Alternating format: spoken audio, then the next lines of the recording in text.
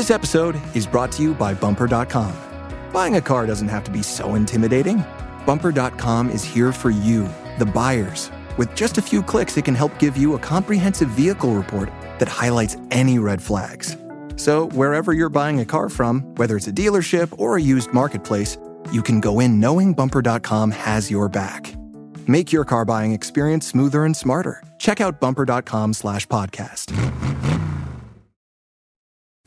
Introducing Batiste sweat-activated and touch-activated dry shampoo. With breakthrough technology that absorbs oil and releases bursts of fragrance whenever you sweat or touch your hair for up to 24 hours, it's the ultimate hair care for girls on the go.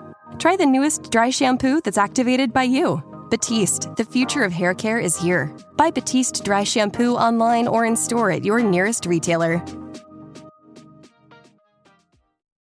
Welcome to Intelligence Squared. I'm senior producer Connor Boyle. For this week's debate, we're going back to 2015. We invited two of the UK's top wine critics, Jancis Robinson and Hugh Johnson, to settle which two iconic French wine regions should make the top of anyone's menu.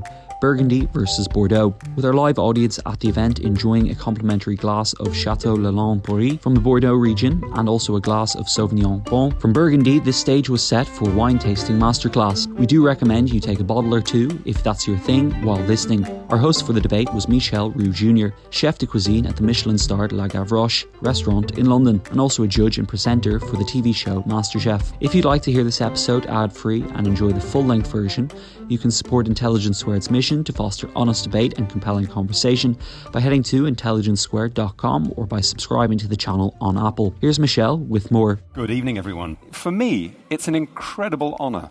An honour to be here tonight, an honour to be amongst two greats that I look up to, as I said. An honour to be in front of you as well, many of which I believe enjoy wine, like myself. And probably Gavroche customers as well. I've noticed already a few. So thank you. It's great. When I got the call to do this, I immediately jumped to it. I said, yes, but why me? Why the chef? Well, I suppose it's because I am French, after all. I have French genes running in my blood, as well as French wines. You two will be glad to know. And one of my first memories of drinking wines, as you all know, maybe you don't know, I know there are a few French people in here, as you grow up as a child in a French family, you get to sniff the wines at a very, very young age. And you get a bit of wine with a drop of water in it. And I mean at a very, very young age. To get you used to drinking these wonderful wines and to appreciate the finer things in life. And one abiding memory I remember, and I could have been only about 7 at the time, and it was a Sunday lunch, family lunch with friends, close friends, and I had to sat at the table for the whole period of the lunch. The starter, the main course, and then dessert came. And dessert came, and Dad grabbed me, and he said, "You've got to put your nose in this glass." Sweet wine had arrived. So he forcibly pushed my nose into this glass. And I smiled, I must say, I did smile. And then he said, "Maintenant faut goûter. You've got to taste." Oh, all right, then I will. And it was ambrosial, nectar, the finest cough syrup I'd ever tasted. Chateau d'Yquem, no less. What a way to start. What a way to start. So I was sold on it, absolutely sold on it. So that's my little anecdote of how I fell in love with great wines. Enough said on that. These two really don't need much introduction, but I'm going to. Our first speaker tonight, arguing for Bordeaux, is one of the world's leading wine authors.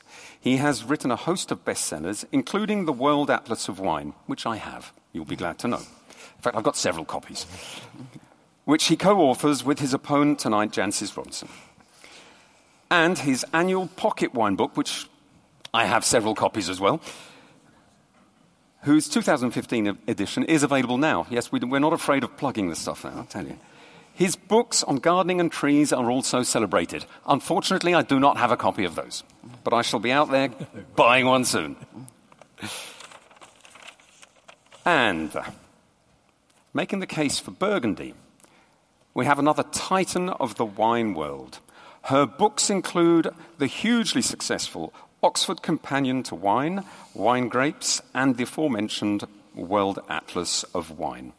She is the Financial Times wine correspondent, and her website, jancysrobinson.com. Yeah, well, I told you we weren't afraid of plugging things here. Has subscribers in more than 150 countries. She was the first person outside the wine trade to qualify as Master of Wine in 1984. And that's Jancis Robinson. I think they deserve a round of applause just to get us going.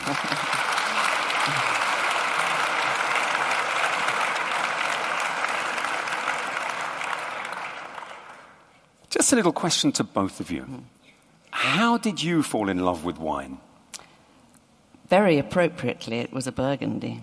I wasn't brought up with wine, really, but when I got to Oxford, I was exposed to some pretty nice wine, not least thanks to a boyfriend whose father gave him a little bit too much money. I liked this man very much, the father in particular. It was an evening at the Rose Revived in Witney, which I looked up today and saw TripAdvisor just 3 stars today.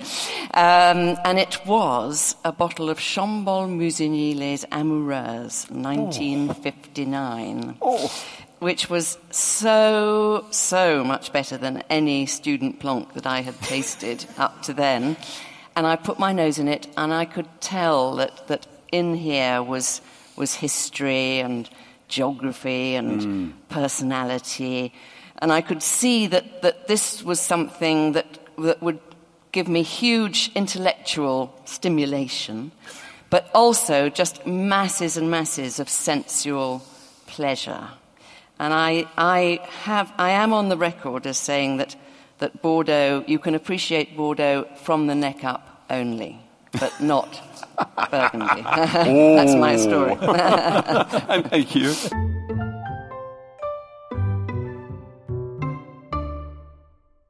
Intelligence Squared is a tight-knit team doing big things, and it means we're always looking for tools that can help streamline managing tasks. That's why I want to talk to you for a minute about NetSuite. NetSuite provides cloud-based software to get things moving. Maybe your business has been humming, but you can feel things are falling behind a little bit. Or perhaps your team is getting snowed with manual tasks and closing those books is taking forever. If this sounds like you should know these 3 numbers. 37,000, 25, 1.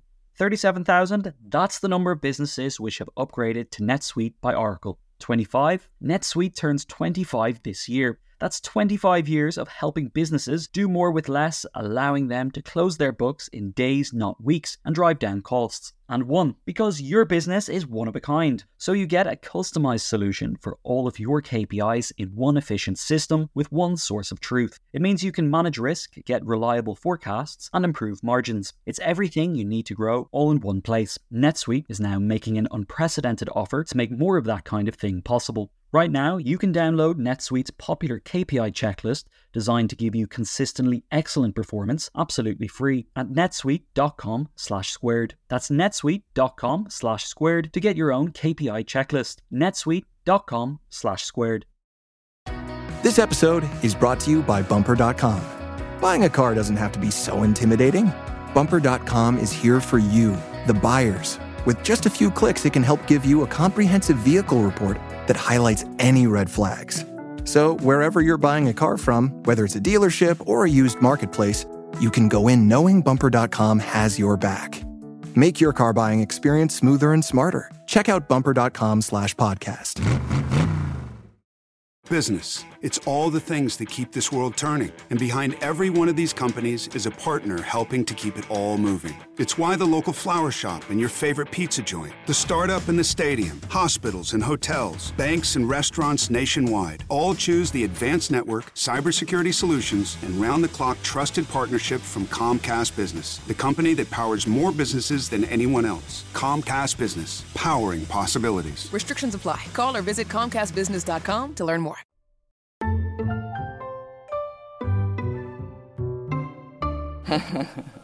Well, our senior universities are doing a very good job because I'm the Cambridge contingent here.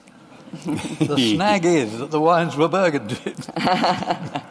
But there was I pretending to work one evening in my rooms at King's, and my roommate came in a bit the worse for wear, a sort of dishevelled dinner jacket and a stain or two down his shirt, and he said, he said, you taste these.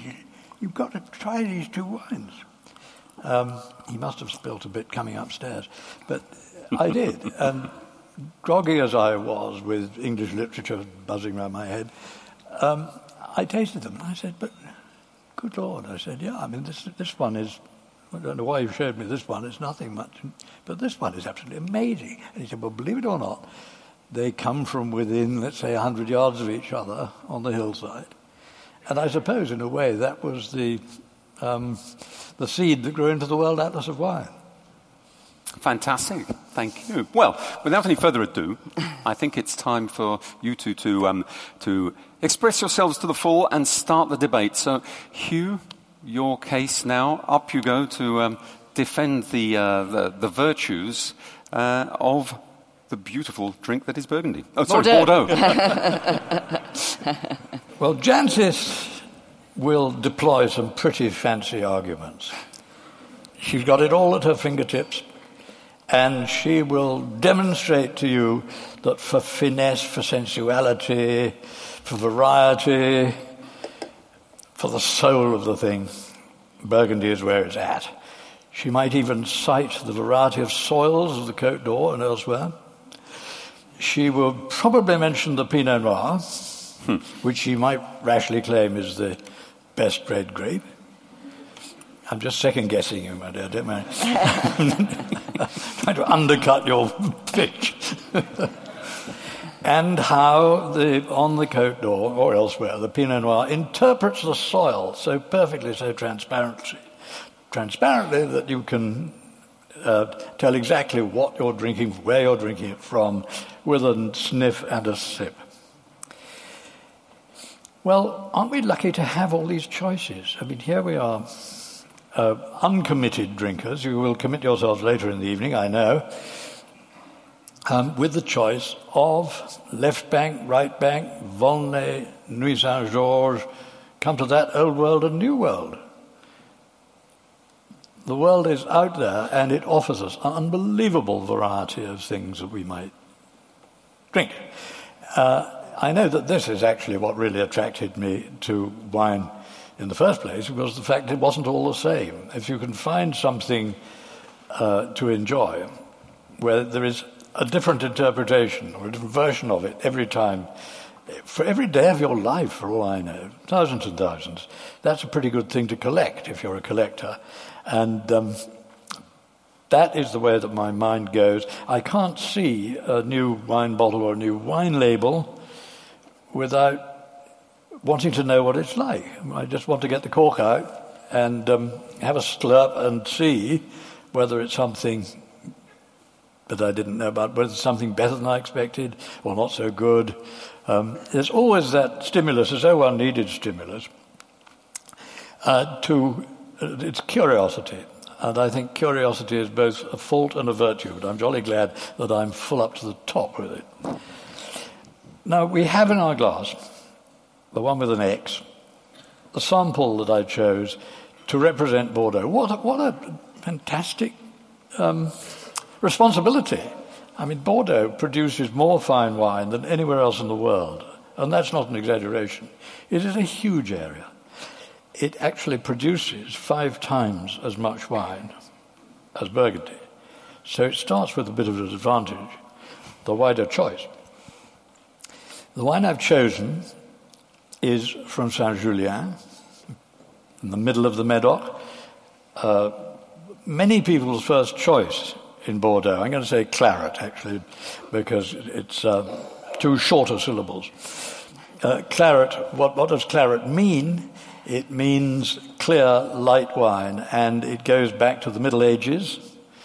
It was the wine that was first shipped immediately after the harvest. You remember Beaujolais Nouveau? Well, it was like Beaujolais Nouveau. You couldn't get it home quick enough. it wasn't going to get any better. In fact, it would go off if you kept it until the following year. So claret was a clear wine that had been immediately racked, didn't have any sediment, any lees in it, and was taken home. So claret has been our national drink, as I remind you, I said earlier. And one of the first clarets that people seem to understand and take to from the Médoc. Saint-Julien lies right in the middle of the Médoc. It's not a wine of extremes. It's a kind of you're good or you're very good or you're wonderful average claret. This is a fair take on what claret means altogether. This is Chateau Lalande-Bory, and it's 2009, which is a banker vintage. It is at the age it is now, 6 years, it is beginning to show where it's going to go, and as I shall explain, one of the great virtues of Bordeaux is that you can keep it with confidence if it's good, and find that years later you've got another version, and probably a better version of what you bought in the first place.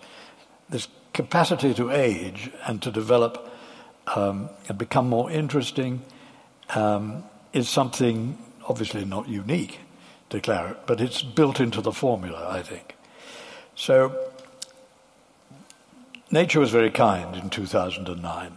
It did everything right. It was called, as so many vintages are, the vintage of the century. Somebody said there are actually 3 kinds of Bordeaux vintage. There's a restaurant vintage, there's a luncheon vintage, and there's a vintage of the century. So this is one of those. And what do we look for in it? Well, the tasting routine will be familiar to everybody who's bothered to buy a ticket for tonight. I'm absolutely sure I don't have to tell you where your nostrils are or where the opening of the glass is. You apply one to the other.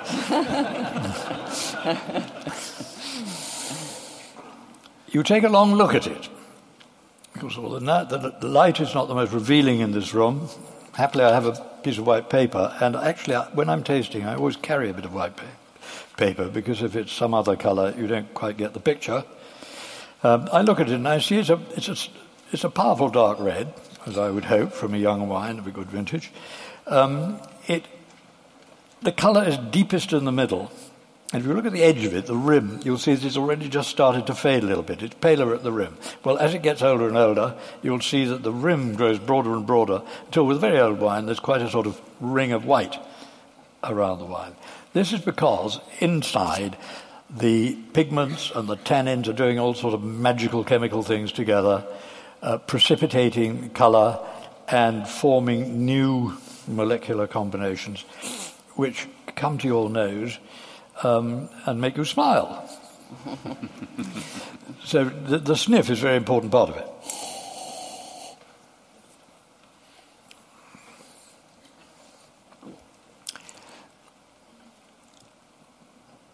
It is dry, is it not? It's almost astringent. You feel acidity in it. You feel this isn't quite what I'd call a delicious taste. It's not easy, sweet, sort of something sumptuous that it's not like being served a lovely pudding. It's definitely it's one of the appetizing things that belongs in the savory part of your taste. It is dry. I feel it's even a little bit salty. It tastes of fruit, but not obviously of any fruit that you could possibly imagine. It is a fruity flavour which will stay in the front of your mouth and sweeten your palate a bit, but not to the point where you could actually describe it as sweet. And then it is also drying other parts of your mouth. It's not so much the front part in the middle, but you are getting a slightly astringent dryness which leads you to have another sip, which of course is the secret of the whole thing. That is the secret. I don't need to say more about Saint-Julien, really, but I will just say that Lalande-Bory is called from the Bory family, who have been landowners in the Médoc for a very long time. They own Château Ducrot by Cailloux, and they own Chateau Grand Puy-Lacoste, two names which will be familiar to a lot of you, I know. They play at a very, very high level, and they had an opportunity a few years ago of buying a bit of land which had been from another class growth. I believe it was Chateau Lagrange. Why Lagrange was selling part of its huge and wonderful vineyard, I can't remember. And they started making a wine which is not a class growth. It has been declassified to that extent. It doesn't belong to a class growth chateau. And the funny thing in Bordeaux is that land that belongs to a class growth is classed land. I can't excuse that. It's ridiculous, but it's true. It's never spoilt my pleasure, and I don't suppose it will yours. The Borries started Lalande Borrie in order to have a wine of this caliber. In other words, not a super celebrated wine, something can be sold for a relatively modest price, and that would please all claret lovers. Judy and I are just back from California, where we had a fantastic time and the weather was wonderful. One of the snags there is when you look at the wine list, the prices are absolutely astonishing. I mean, basically, a Napa Cabernet starts at $100, if it's got any self-respect. And I looked at a wine list with great interest. The three cheapest wines on this posh restaurant wine list were all French. And they were a Saint-Emilion, a Sancerre, and a Chablis. Well, if in California they think all their wines are worth more than of those three wines, I think they've got a problem. Well, they will in the long run. There's another problem they haven't, but I didn't come here to talk about Napa Cabs, but I will say this, that very few people buy another bottle of the same. In fact, it stops you on the first glass. It's terribly strong. It tends to be sweet. It's in your face. And it's not what you really want to go with your hamburger. And I always think that the secret of a successful wine business is to sell two bottles rather than one. So I'm not sure why they get hung up on like what the hang up is.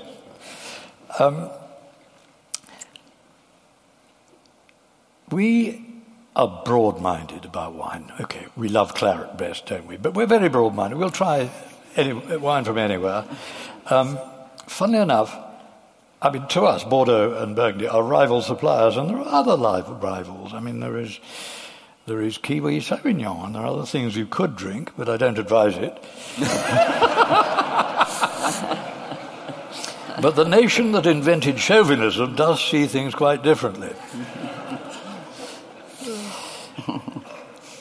If, by any chance, and it won't happen, somebody in Bordeaux were to be offered a glass of Burgundy, either red or white, he would say thank you and be perfectly gracious about it, and he might even taste it. He might even force a smile.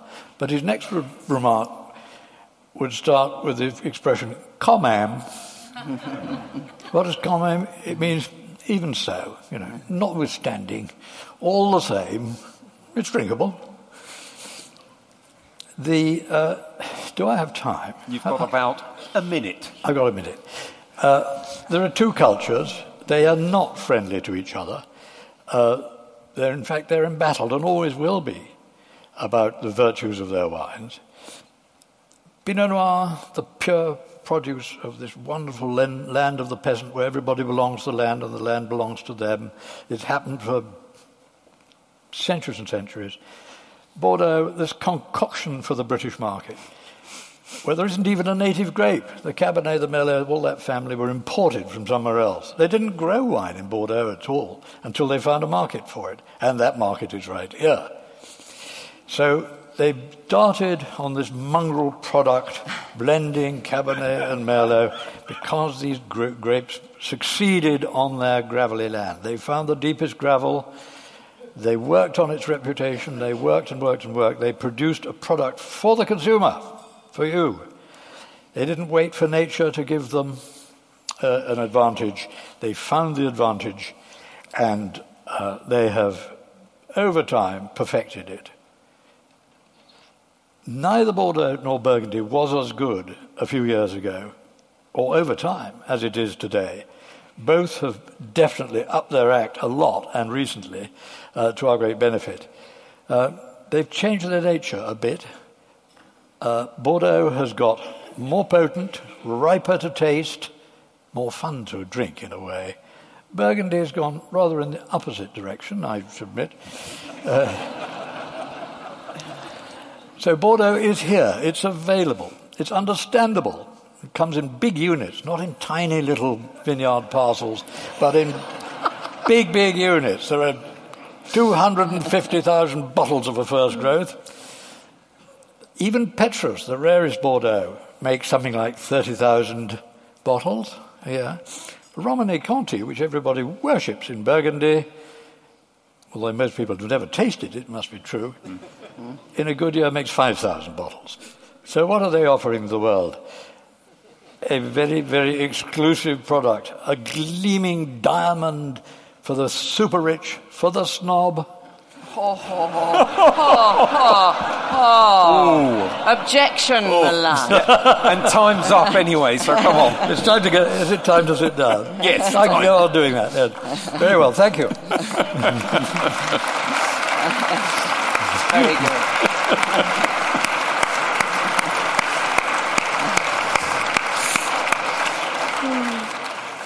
Thank God he ran out of time. I wouldn't have had a chance otherwise. Okay, I don't have much time, so let's look at those three elements that were in my glass of Chambord Musigny, Les Emerauds, all that time ago. History.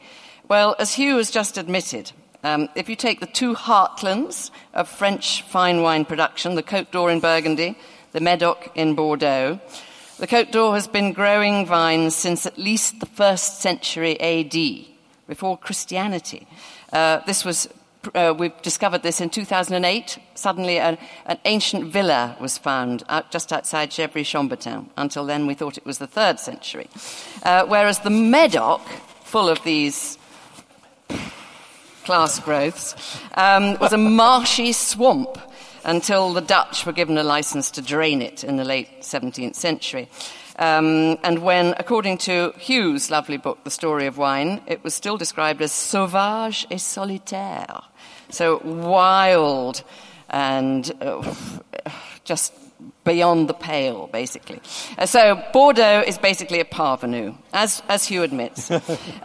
Geography. We move on to geography. Now, of course, the thrill of Burgundy, partly as a result of its long history, is the precision of its geography. And as co-authors of the World Atlas of Wine, Hugh, we agree wine is geography in a bottle. What's lovely about Burgundy is that its maps and its taxonomy are so refined, so precise, so dependable. And if all other variables, such as wine producer, vintage, technique is the same, different wines from different vineyards do taste different. Vosne-Romanée Malconsort does taste perceptibly different from Vosne-Romanée Chaume just down the hill. Got a bit more clay, it's a bit lower, and it's very, very convincing. It's geographically convincing. At village level, the wines share common characteristics. Vosne will be lovely, racy stuff always compared with Gevrey's richness and Chambold's transparency. And over all these centuries, there's hardly been any change to the boundaries or the map in Burgundy. Medieval monks who did so much for viticulture in Burgundy would recognize many of the names that we see on labels today. Contrast that with Bordeaux, where, for a start, chateau owners are, as Hugh has just said, Lagrange said, chateau owners are constantly swapping parcels of land, and very, very few Bordeaux chateaus are one contiguous estate.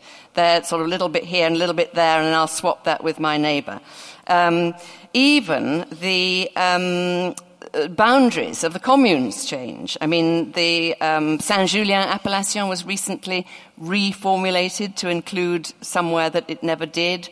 I won't go into too much detail because I'll be running out of time. But as for the general character of each Bordeaux appellation, we were taught, as we were learning about wine, that they each had perceptible character. Saint-Julien was sort of in the middle. Margaux was scented and perfumed. Pauillac, a bit stricter. But these have been eroded recently too, not least because the Bordeaux producers have so nakedly chased points from certain American commentators. And so, says Headmistress Jancis, they've been beefing up their wines. As Hugh has just admitted, they've got richer than riper, and they've actually blurred some of those lovely distinctions that they used to have and that they should be so proud of. So, one big point in my book in favour of Burgundy, oddly enough, is that they don't actually bend to curry favour with us wine writers. In fact, I've been going to Burgundy to taste the latest vintage every year, every autumn, for at least 15 years. And I could count the number of invitations I've had to break bread with the vignerons on the fingers of one hand, whereas it is very different in Bordeaux. So we come on to personality, and I'm afraid here Burgundy wins hands down over Bordeaux.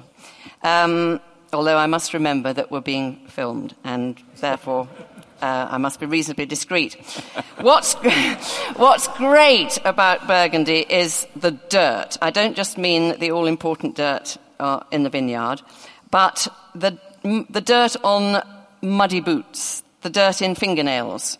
Someone even like Dominique Lafont from as noble a domain as Domaine Comte Lafont, he has filthy fingernails, because these are the people who both prune the vines and make the wine. Whereas in Bordeaux, hardly any of the most famous wine folk would know what to do with a pair of secateurs. They're much more familiar with spreadsheets, because Bordeaux is above all a place of commerce, as Strabo noted in his 7th century geography.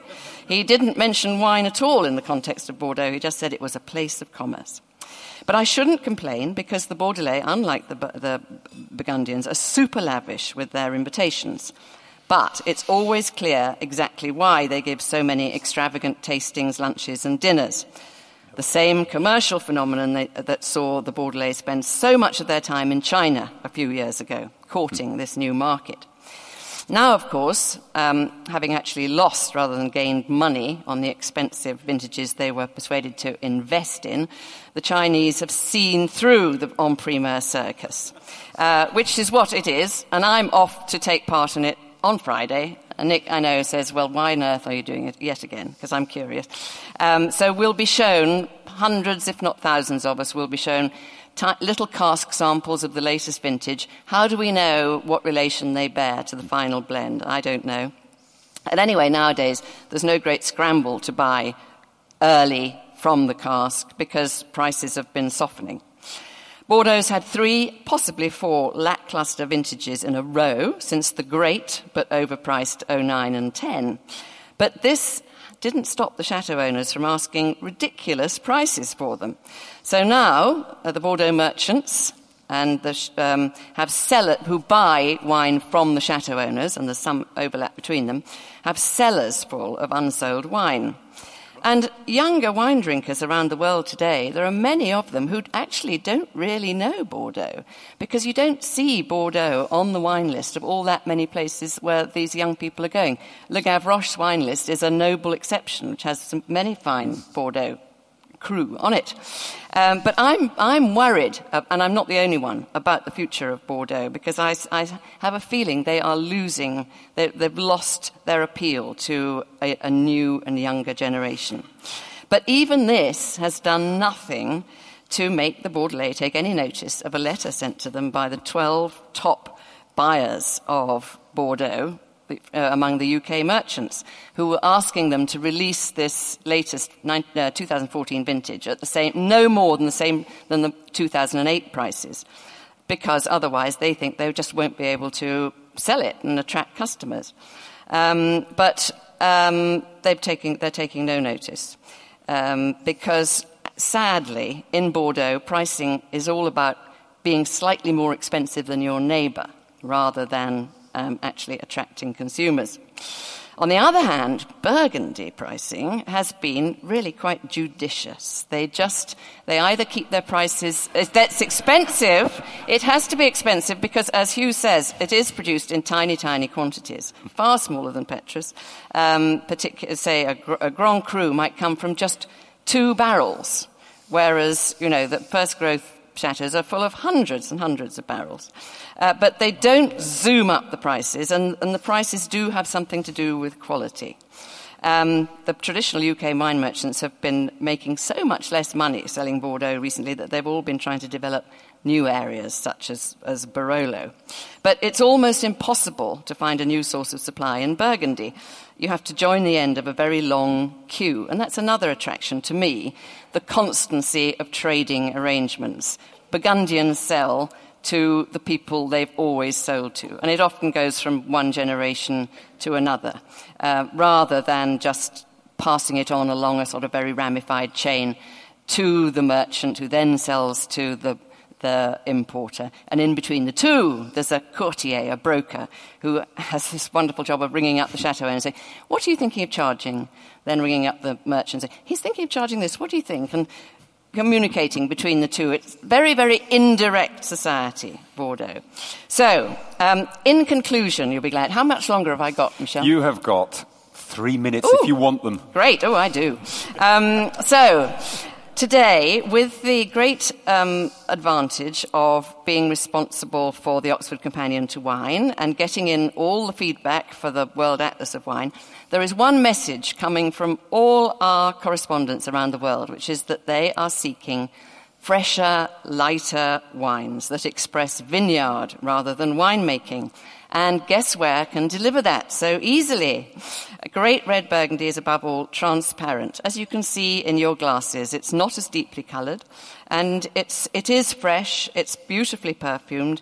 It does, we're not judging, the vote, as Michel said, is not on these two particular wines, but I hope is on our arguments. But you can see how beautifully perfumed red Burgundy can be. I would argue that it's easier to pair with food than red Bordeaux, thanks perhaps to its slightly softer tannins. I love the way that wine dominates the wine town of Beaune, but it's basically the countryside that's so beautiful. The villages, the worn stone on the slope, the vineyards, so much more interesting landscape than the flatlands of the Medoc, I would submit. I will spare you the grimness of a 2007 Bordeaux blind tasting I did the week before last. I could go into detail, but it was deeply disappointing. And the price of the boring wines in the middle was £50 a bottle, and it just didn't seem right. They just weren't earning that price. It was more that complacency was ruling. It's very funny that now... Well, I'll leave that out. You're running out of time now. No, I'm running out of tact.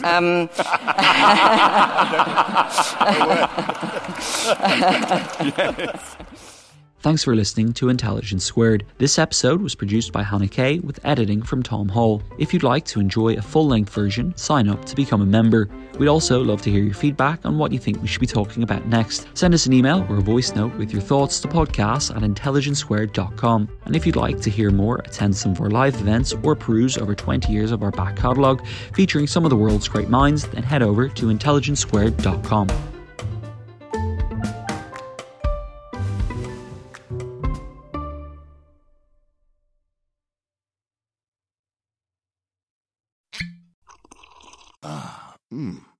The first taste of rare bourbon you finally got your hands on. That's nice. At Caskers.com, we make this experience easy. Caskers is a one-stop spirit curator with an impressive selection of exclusive, sought-after, rare, and household names in the realm of premium spirits and champagne. Discover the top flavors of the year now by going to Caskers.com and using code WELCOME10 for $10 off your first purchase. Get $10 off your first purchase with code WELCOME10 at Caskers.com.